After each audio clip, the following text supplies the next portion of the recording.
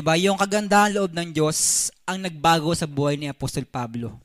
Okay, kasi siya mismo, sa personal na buhay niya, na-encounter niya ang kagandahang loob ng Diyos na bagamat siya ay makasalanan, na bagamat siya ay pangit yung nakaraan niya, na bagamat siya ay isang tao na wala ng pag-asa, okay, kinatagpo pa rin siya ng Diyos.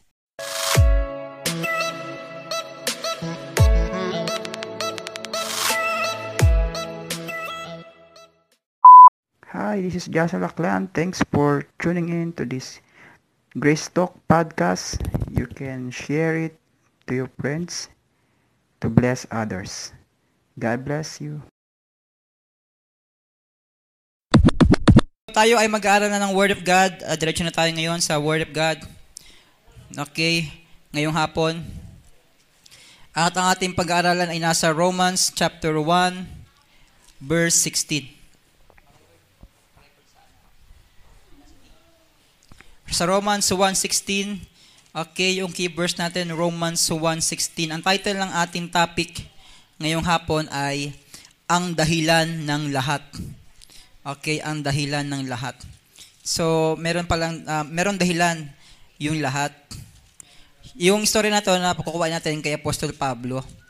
Okay, ano yung dahilan ni Apostol Pablo? Bakit gano'n na lamang yung buhay niya?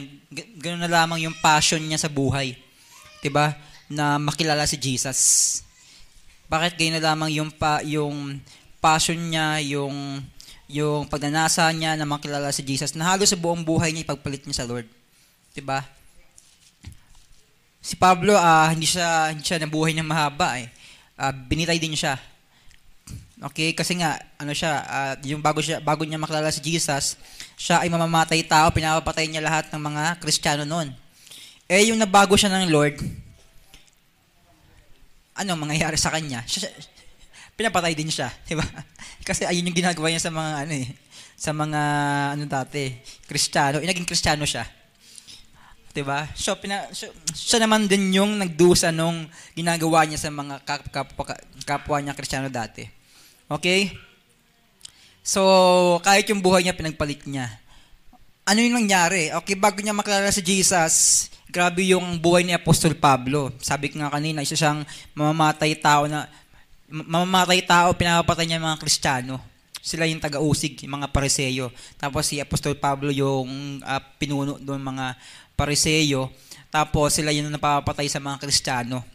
Sila yung umuusig sa mga Kristiyano, pinapatay nila pag meron silang Kristiyano nakita. Okay, so nagbago yung buhay ni Apostol Pablo, nag-turn around.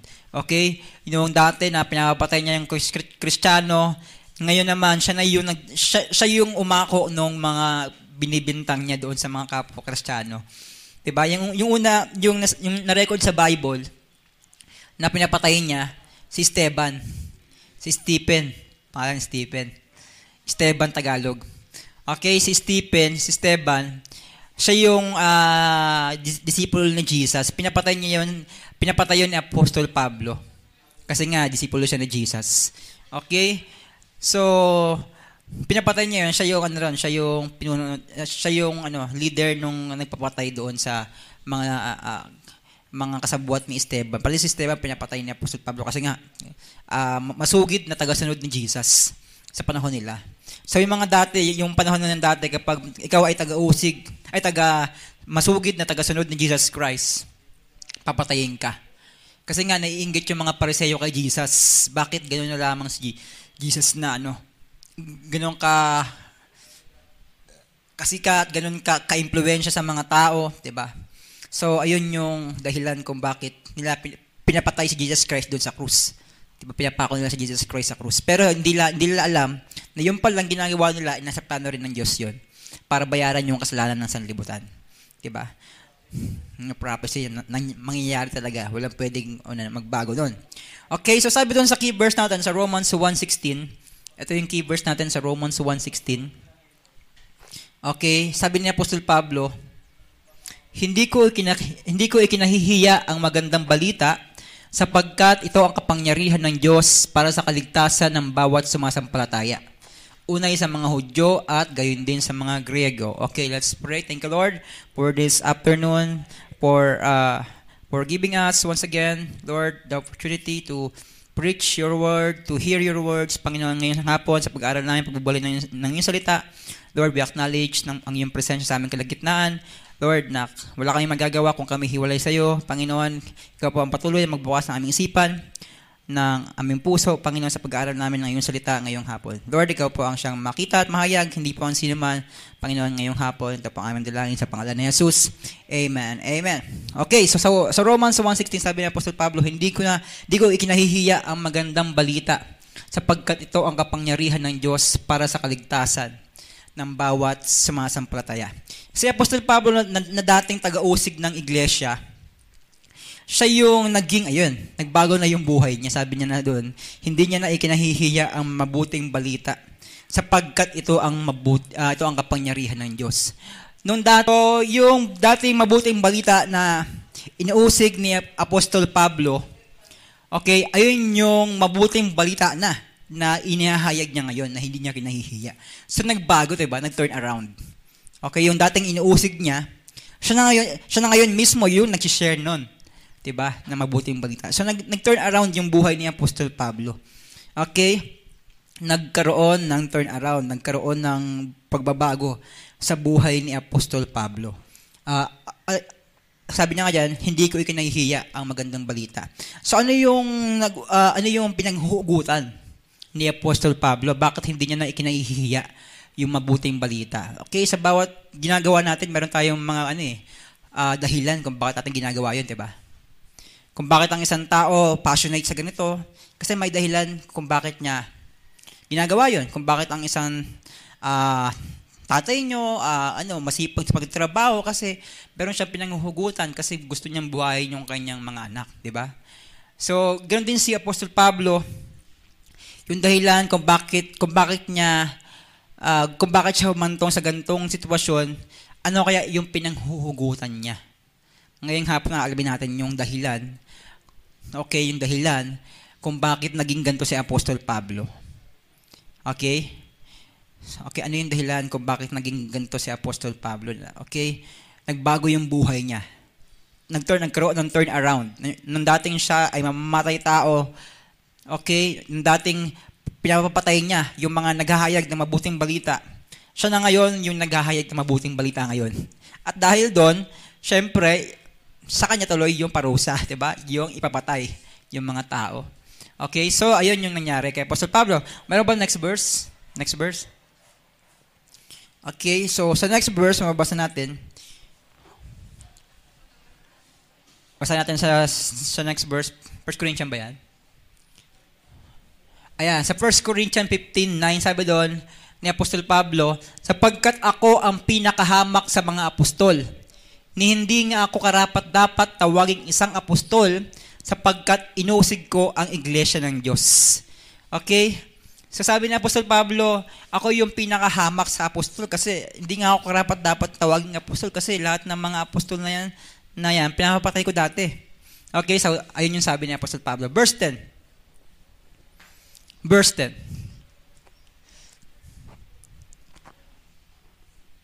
Ayun. Sabi sa verse 10, ngunit dahil sa kagandahang loob niya. Okay. Pakisabi nga, sa kagandahang loob niya. Ayan. Ngunit dahil sa kagandahang loob niya, ako'y naging isang apostol at hindi naman nawala ng kabuluhan ang kaloob niyang ito sa akin. Katunayan, nagpagal ako ng higit-higit kaysa sino mang sa kanila. Subalit hindi ito dahil sa sarili kong kakayahan, kundi dahil sa kagandahang loob ng Diyos na nasa akin. So ito yung dahilan. Okay, straight to the point tayo ngayong hapon. Ito yung dahilan kung bakit nagbago yung buhay ni Apostol Pablo. Okay, nasumpungan siya ng kagandahang loob ng Diyos.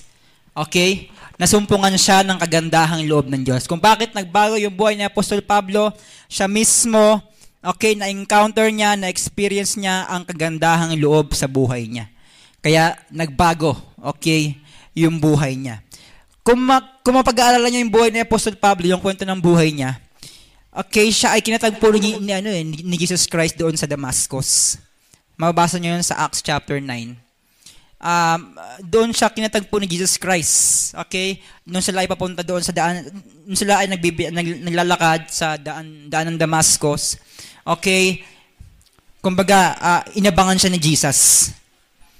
Okay? Doon siya inabangan, doon siya kinatagpo ni Jesus. Okay?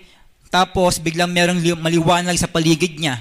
At tapos, merong tinig na nagsabi doon, Saulo, Saulo. Okay? Yung dating pangalan niya ay Saulo.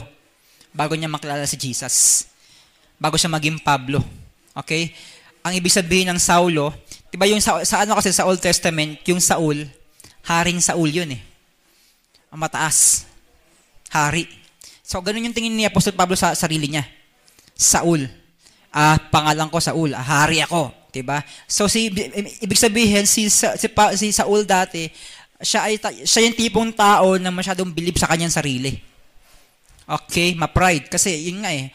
Ang dami niyang accomplishment eh. Kung pag-aaralan natin ito mamaya, ang dami niyang accomplishment ni Apostol Pablo eh. Pero sabi doon sa verse, babasa natin mamaya, sabi doon, lahat daw na yun ay tinuring niyang basura. Okay? So yung pangalan dating Saul,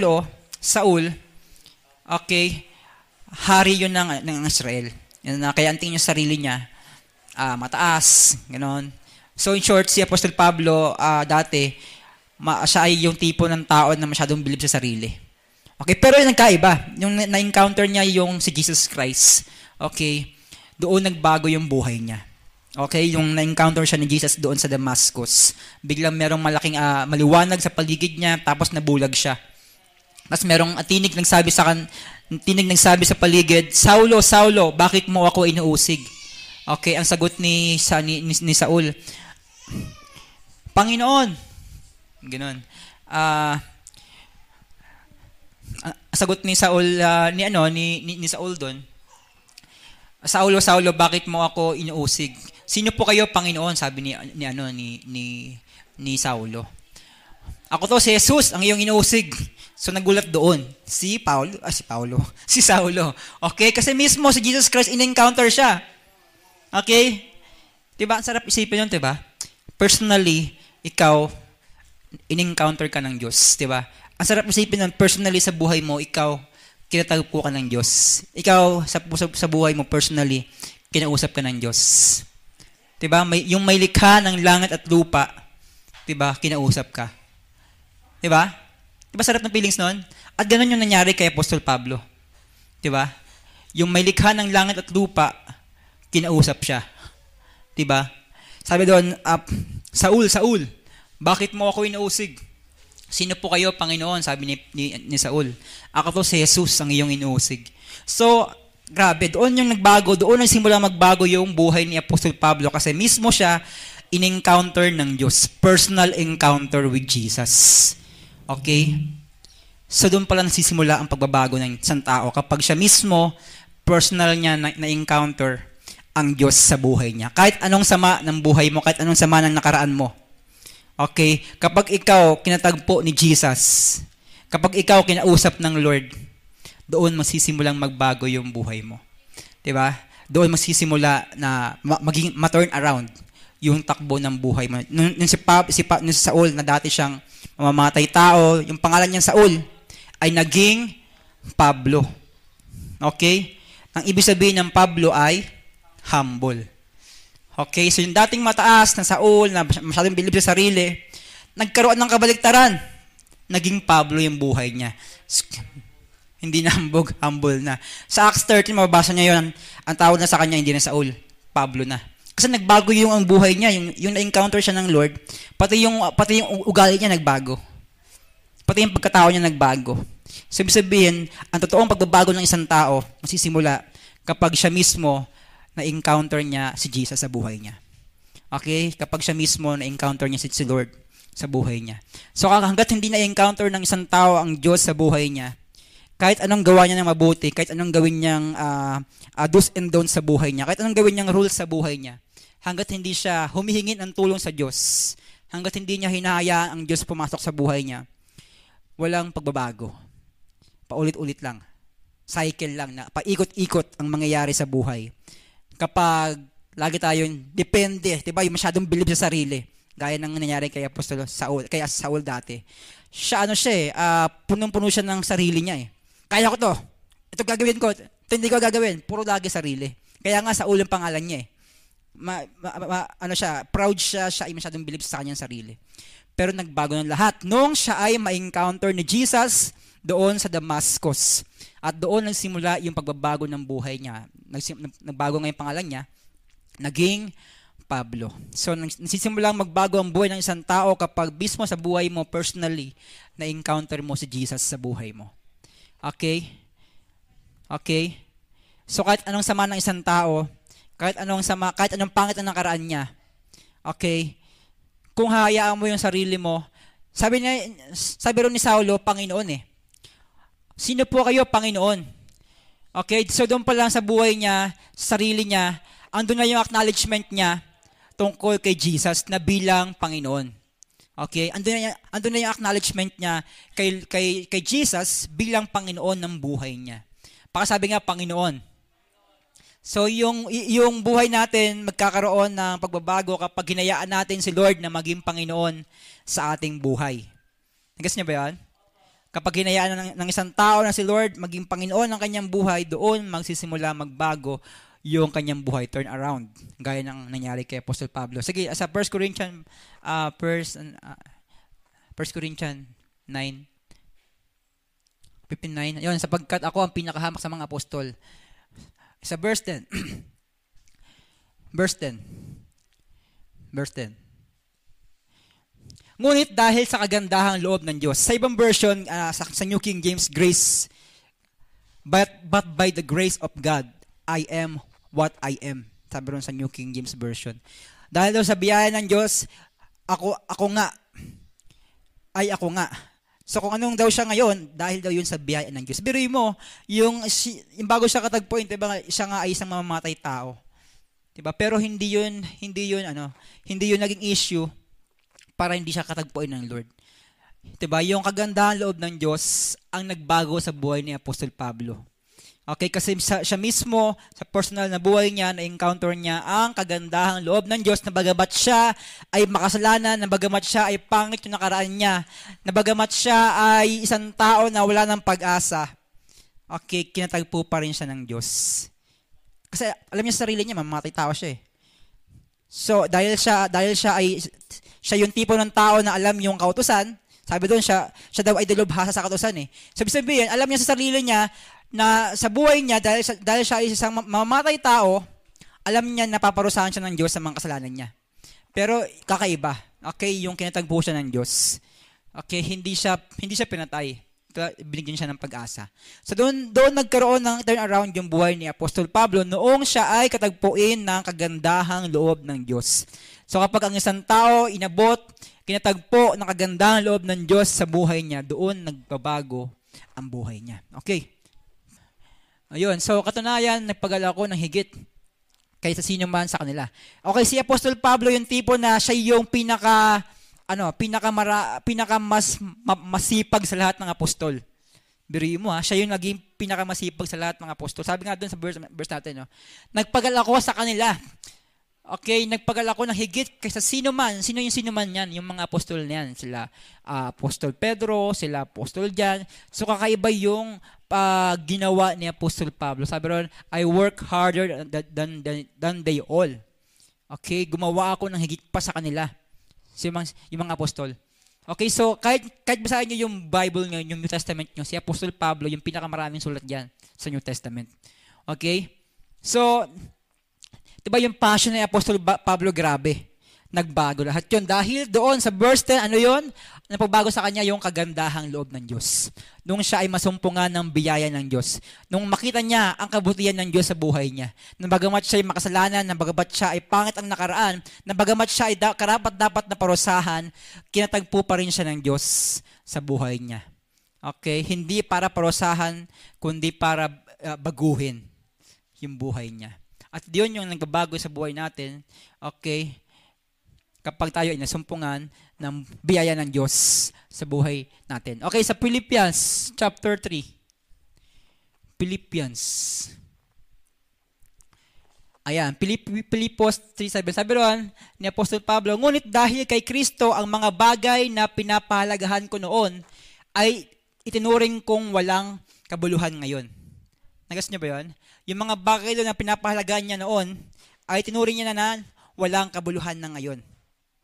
Okay, ano ba yung mga bagay na mahalaga sa iyo ngayon? Okay?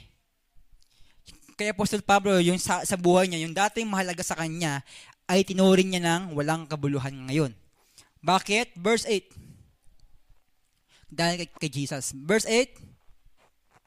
Oo, tinuring kong walang kabuluhan ang lahat ng bagay bilang kapalit ng lalong mahalaga, ang pagkakilala kay Kristo Jesus na aking Panginoon. Ang lahat ng bagay ay pinalagay kong walang kabuluhan, makamtan ko lamang si Kristo.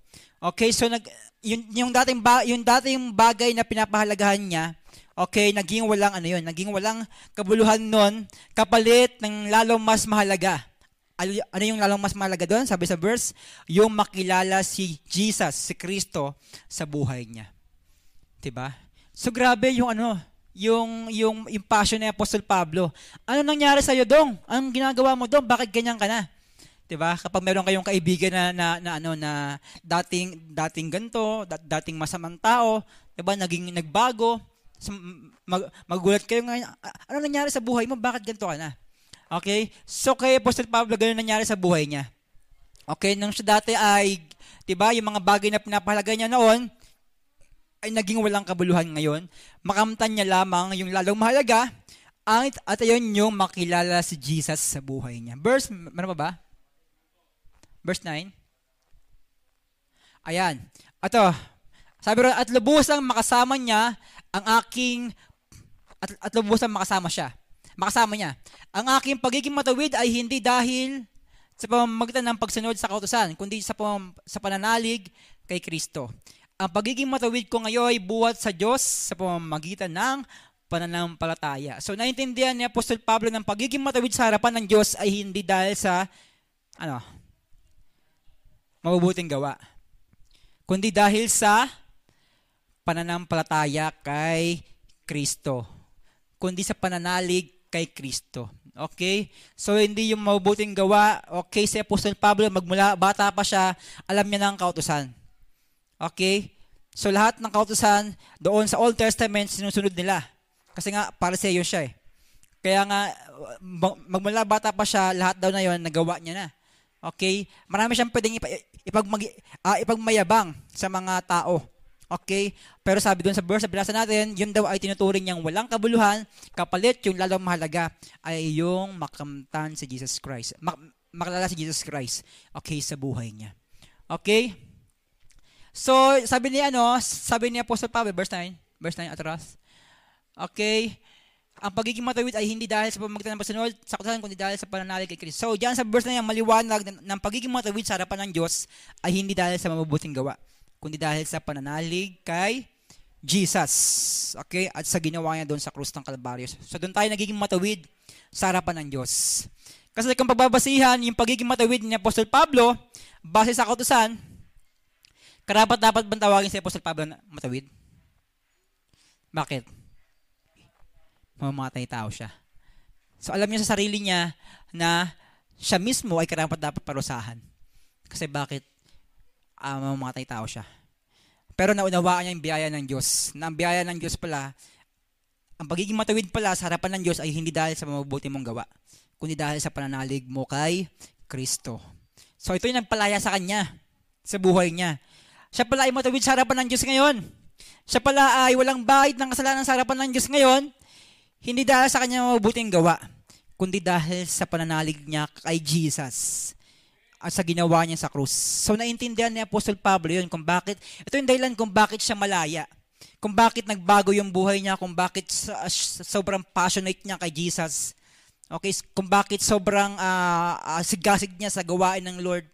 Kasi naintindihan niya yung biyaya ng Diyos na ang pagiging matawid pala sa harapan ng Diyos ay sa pamamagitan ng pananampalataya. Okay? Siya mismo kasi in-encounter. Siya mismo kasi kinatagpo ng biyaya ng Diyos. So kaibigan, kung hindi mo pa na-encounter tong biyaya ng Diyos sa buhay mo, okay, tanungin mo, Lord, gusto kitang ma-encounter sa buhay ko. Lord, iparanas mo sa akin yung biyaya mo. Gusto ko nang, kung piling mo andun ka sa dulo ng sarili mo, piling mo andun ka lang sa kabigatan ng sarili mo, Diba yung tao kasi, gaya ng ating lesson nakaraan, ang tao kasi nasisimula yan patungkol lagi sa sarili. Diba? Ako, akin, diba? Ako, akin, puro lagi ako, nakasentro sa sarili niya. Nararamdaman ko, kasayahan ko, kaligayahan ko, diba? Mga gagawin ko, yung para sa akin, ganoon. Ganoon yung tao lagi, yung sarili niya punong-puno yung buhay niya ay punong-puno ng puro sa sarili. Nakapokus lagi sa sarili kung paano ako magiging masaya, kung paano yung kalungkutan ko, lagi umiikot lagi sa sarili. So ganito yung ating lesson nakaraan sa Romans chapter 7. Nasa Spotify podcast, basahin niyo, pwede niyo 'to pakinggan doon sa ang pangalan ng podcast natin SG Podcast. Yung ating lesson nakaraan, ang title noon, lumaya sa miserableng sarili. So pwede niyo 'to pakinggan doon sa Spotify podcast. Balik lang kayo doon sa SG Podcast, Spotify, mababasa. Marinig niyo yan doon, pakinggan niyo, 30 minutes preaching yun. Okay, so kapag laging puno yung ating sarili, kapag laging puno yung buhay natin ng puro sarili, bandang huli sa verse 24, nagiging miserable. Sabi ron sa verse 24, anong miserableng buhay meron ako? Anong miserableng tao ako? Sabi ni Apostol Pablo. Sabihin, kapag ang isang tao ay laging puro sarili, bandang huli, miserable. Okay? Pero sa verse 25, sabi doon, yung pinaka-ending ng chapter 7, sino ang magliligtas sa akin sa kaligayang ito? Sabi ni Apostol Pablo. Walang iba kundi ang Diyos sa pamamagitan ng Panginoong Hesukristo. So ayun yung dulo ng chapter 7. So hindi yung miserableng sarili ang dulo ng chapter na yon, kundi yung walang iba kundi sa pamamagitan ng Jesus Christ. So sabihin, yung miserableng buhay na natatapos kapag andun tayo kay Jesus. Okay? So natatapos yon kapag in-appreciate natin si Lord sa buhay natin. Okay? Natapos yung pagiging miserable, yung pagiging miserable, ito yung laging nakapokus ka sa sarili mo. Kung paano ka magiging masaya, 'di ba? Yung laging ko, akin. Kapag lagi ka nakapokus diyan, ang dulo lagi niya miserable. So kaya nga sa verse 25 na 'yon, sa chapter 7 Romans. Okay, ang dulo noon, verse 25, sabi doon, walang iba kundi ang Diyos sa pamamagitan ng Panginoong Hesukristo. So doon nagkaroon ng kalayaan si Apostol Pablo. So ngayon sa verse natin na to, sa verse 10, so yun ang pagbago sa buhay ni Apostol Pablo, yung siya ay nasumpungan ng biyaya ng Diyos. Kapag nasumpungan ka ng biyaya ng Diyos sa buhay mo, ito yung magpapalaya sa iyo. Gaya ni Apostol Pablo, naintindihan niya ang biyaya ng Diyos, naintindihan niya yung kagandahan loob ng Diyos sa buhay niya. Naintindihan niya na ang pagiging matawid sa harapan ng Diyos ay hindi pala dahil sa mabubuting gawa, kundi dahil sa ginawa ni Jesus Christ doon sa krus ng Kalbaryo. So ang part ko ngayon is maniwala. Okay, manampalataya doon kay Jesus at sa ginawa niya sa krus. Verse 10, ang tanging hangarin ko ngayon ay lubusang makilala si Kristo, maranasan ang kapangyarihan ng kanyang muling pagkabuhay, makibahagi sa kanyang mga paghihirap at maging katulad niya sa kanyang kamatayan. Grabe to, grabe yung yung declaration ni Apostol Pablo. Hindi yan joke-joke. 'Di ba? Yan mismo ay nangyari sa buhay niya. Okay, dumating sa buhay talaga niya na siya ay talagang binitay. Okay, makihati sa kanyang sa kanyang kamatayan. Okay, so grabe no, grabe yung passion ni Apostol Pablo. Bakit nagkaroon si Apostol Pablo ng ganitong passion? Pakasabi nga passion. Bakit nga ulit nagkaroon si Apostol Pablo ng ganitong passion? Dahil sa na-encounter niya si Jesus Christ sa buhay niya. Na-encounter niya yung kabutihan loob ng Diyos sa buhay niya. Na-encounter niya yung biyaya ng Diyos sa buhay niya. Na-encounter niya yung kagandahan loob ng Diyos sa kanya, na bagamat siya ay makasalanan, bagamat siya ay mamatay tao, hindi yun naging dahilan para hindi siya ibigin ng Diyos. Okay? So, nagbago. Kaya nga, sabi ni Apostol Pablo, ang tanging hangarin ko ngayon ay lubusang makilala si Kristo. So, kapag naintindihan natin yung kabutihan ng Diyos, yung kagandahang loob ng Diyos sa buhay natin, ito yung magpapalaya sa atin. Okay? Sa anumang klaseng nakaraan. Magpapalaya sa lumang pagkatao. Magpapalaya sa miserableng sarili. Yung miserableng sarili na lagi nakapokus sa sarili mo. Kapag naunawaan mo yung biyaya ng Diyos, ayun yung magpapalaya sa'yo. Kapag naunawaan mo na ikaw pala ay tinuturing ng Diyos na matuwid, hindi dahil sa mabubuti mong gawa, kundi dahil sa ginawa ni Jesus Christ. Ayun yung biyaya eh. Ikaw ay matuwid, ikaw ay pinawalang sala, hindi dahil sa mabubuti mong gawa, kundi dahil sa ginawa ni Jesus Christ. Okay, si Apostol Pablo, naunawaan niya yun at yun yung nagpalaya sa kanya. At nawa ngayong hapon, maunawaan natin, okay, na merong Jesus na sumisigaw. Okay, sumisigaw na doon sa krus ng Kalbaryo, meron na nagbayad ng kasalanan mo. Meron na nagbayad, nagpatawad ng kasalanan natin. Okay? At ngayong hapon, sa harapan ng Diyos, sinasabi ng Diyos ngayong hapon, ikaw ay matuwid, hindi dahil sa mabubuti mong gawa. Ikaw ay malinis, hindi dahil sa mga naggawa mo sa buhay. Ikaw ay pinawalang sala, hindi dahil marami kang ginawang mabuti. Ikaw ay pinawalang sala, walang iba, kundi dahil yon kay Jesus at sa ginawa niya doon sa krus ng Kalbaryo. Ayun yung biyaya. Ayun yung kagandahang loob ng Diyos. Amen. At ayun yung nagpalaya kay Apostol Pablo. Ito yung dahilan kung bakit meron siyang gantong passion sa buhay niya. Ito yung dahilan kung bakit ganto siya kasigasig sa buhay niya. Kasi mismo siya, na-encounter niya si Jesus, na-encounter niya yung kagandahang loob ng Diyos sa buhay niya. At yun yung pagbago ng isip niya, nagpabago ng puso niya. Okay? Kapag nagbago yung isip natin, kapag nagbago yung puso natin, doon magbabago yung pamumuhay natin. Kahit sabihin mo yung isang tao na yan, na isang addict, oy, magbago ka na. At yung gagawin mo. At yung mga hindi mo gagawin. Hanggat di niya na-encounter si Jesus Christ sa buhay niya. Walang pagbabago. Babalik at babalik pa na sa dati. So, kung isang tao ma-pride naman, 'di ba? Ma-pride, sinabi ma-pride, 'di ba? Siya ay masyadong bilib sa sarili. Hindi marunong magpakumbaba gaya ni Apostol Pablo, 'di ba?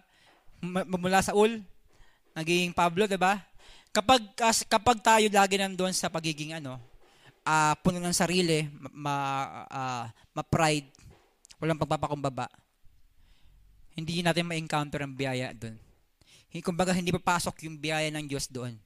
Pero wag mo na antayin na gaya ni Apostol Pablo na mabulag ka pa bago ka magbago. Okay? Wag mo na antayin na kailangan may mabawasan ka pa ng daliri bago ka magbago. Mabawasan ka pa ng paa bago ka magbago. Okay, kumbaga ngayon pa lang meron ng mensahe si Lord sa atin. Okay?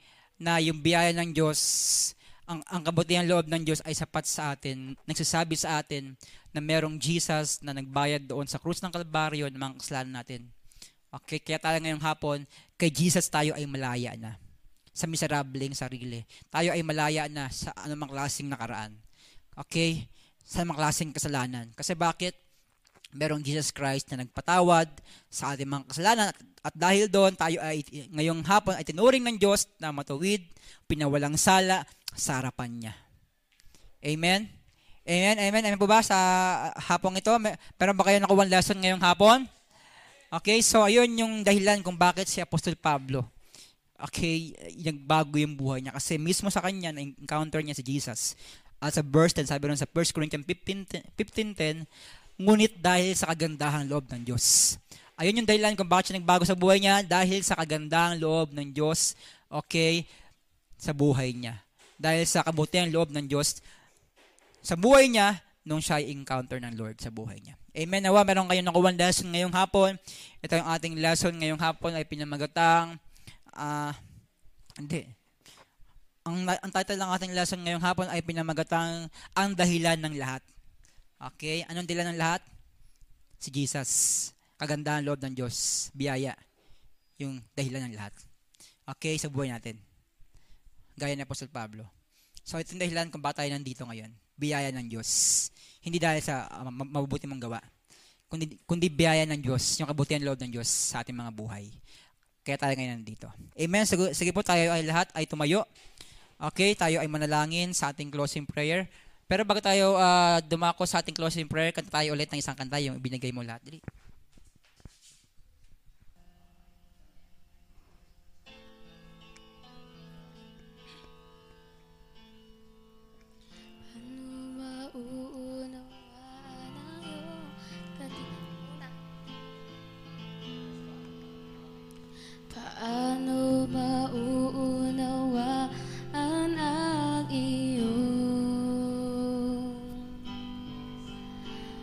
kabutihan at pag-ibig sa isang tulad ko. Buong buhay ko sa iyo'y ibibigay. Buong buhay ko ang iyong nais. Ika'y mong lahat, wala kang ipinagkait. Nabiyayain naday mo ang iyong sarili. Iniwan sa hirap, lungkot, hinagpis. Sa kabila ng lahat, ako ay iyong pinili.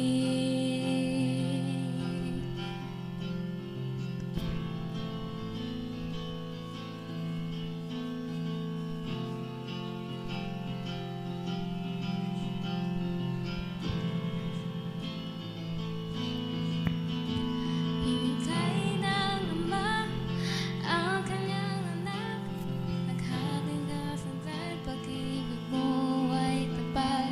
Ang aking mga sala iyong pinatawad, ako yung tinulungan, lapis ang iyong habag. Binigay ng Ama ang kanyang anak, sa kabila ng lahat, pag-ibig mo ay tapat. Ang aking mga sala iyong pinatawad, ako'y iyong tinulungan, lapis ang iyong habag.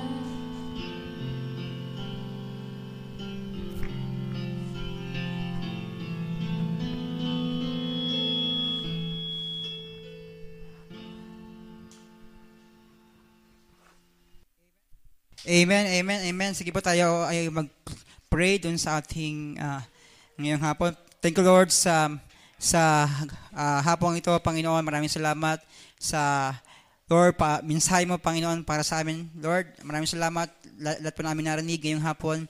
Saluhan niyo po, Panginoon, sa aming mga puso't isipan. Baunin niyo po namin, Panginoon, sa buong isang linggong darating.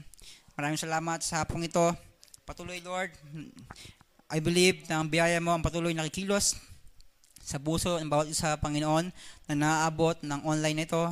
Sa mga kaibigan po namin, Lord, na naaabot ng tinig na ito, Panginoon, maraming salamat. Ikaw ang Diyos, Lord, na patuloy na umaabot sa kanilang mga buhay.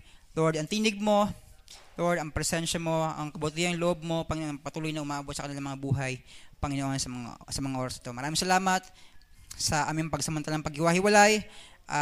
Lord, buonan po namin yung biyaya, yung pag-ibig, okay, na nanggagaling sa iyo, Panginoon. Ikaw ang Diyos, patuloy na mag-ingat sa amin sa buong isang linggo. Walang anumang, Panginoon, gawa ng dyablo, Lord, makakapanaig sa aming buhay because we are covered by your grace, we are covered by your faithfulness, Panginoon, ang bawat isang nandito, kasama, Panginoon, yung mga pamilyang aming kinabibilangan, Panginoon. Maraming salamat. Sa iyo po namin binabalik ang lahat ng kapurihan, pasalamat sa hapong ito. Ito pong aming dalangin. Ang lahat ng anak ng Diyos ay magsabi ng malakas na Amen, amen, amen, amen.